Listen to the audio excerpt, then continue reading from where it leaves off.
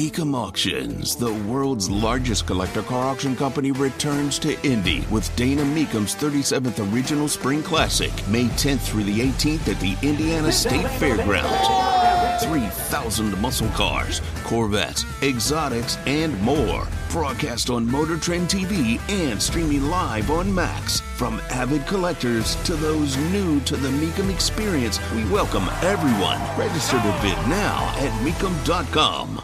The popcorn moment. Let's go. It's a story you need to hear to believe. Then grab your popcorn because there is more.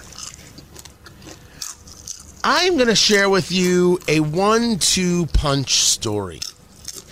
We start with Brooke Baldwin, who's on location somewhere, and there's palm trees behind her. She's with CNN. And over there at CNN, they are outraged by a New York Times story. And the New York Times story, amongst other New York Times stories, is, first of all, Fox News knew that there was no problem with the voting machines. They really didn't feel that was an issue, but they told that story because they were lying to their audience. They were lying to their audience. And then it was this story that they handled Arizona and the calling of Arizona all wrong, and that things would have been better for them if they had just held off on calling Arizona in the 2020 election. It was very close, 0.3%. They should have respected their audience and not called Arizona. That's the words of Suzanne Scott, the head of Fox News, as is being reported. Brooke Baldwin is incredulous about this story. It sounds like they lost out on even more monster ratings by not stringing out the results, by not telling the truth when they knew it.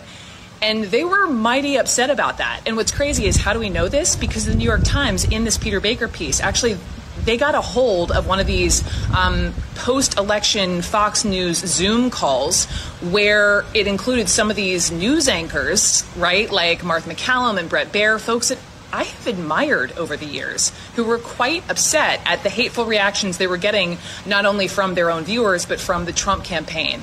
And so there was a quote in the piece, and I want to read this for you. This is from one of the Fox News executives, and this is what she said. She said, quote, "Listen, it's one of the sad realities. If we hadn't called Arizona those 3 or 4 days following Election Day, our ratings would have been bigger. The mystery would have still been hanging out there." I don't doubt that got said. I don't even doubt the truth of that. The Arizona call, the question is, was it a mistake? Chris Stirewalt will tell you absolutely not. He stands by it. I think he's at News Nation now. Stands by it every step of the way. Since it was within a margin of error in places, it would have been okay to be like, look, we think this, but we're going to wait for that. They have no problem with waiting in other places. It wouldn't have hurt them, nor would it have been a conversation of credibility to say, we're going to wait for where the results end up. We're going to wait for some more counting to be done, as they often do. And it would then lead to the conversation of, how come we can't figure out how to count? What is this multi-day thing with counting votes? Which is a serious issue. So she's apoplectic that Fox News would even suggest not reporting X, but actually waiting. She's apoplectic about this. So let's go. I said it was a 1-2 punch. Jeff Zucker, who was the head of CNN, told his team when he was the head of CNN, we are not going to chase down a COVID lab leak theory. We know from the FBI that it is highly likely that COVID leaked from a lab. We know from the Department of Energy, they claim it as a low confidence that it leaked from a lab, but they weren't even discussing it before, so now they have some confidence in the fact that it happened this way.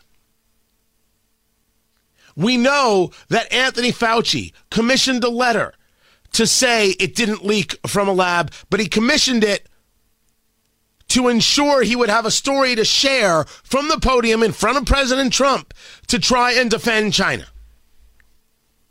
That's how low class these people are.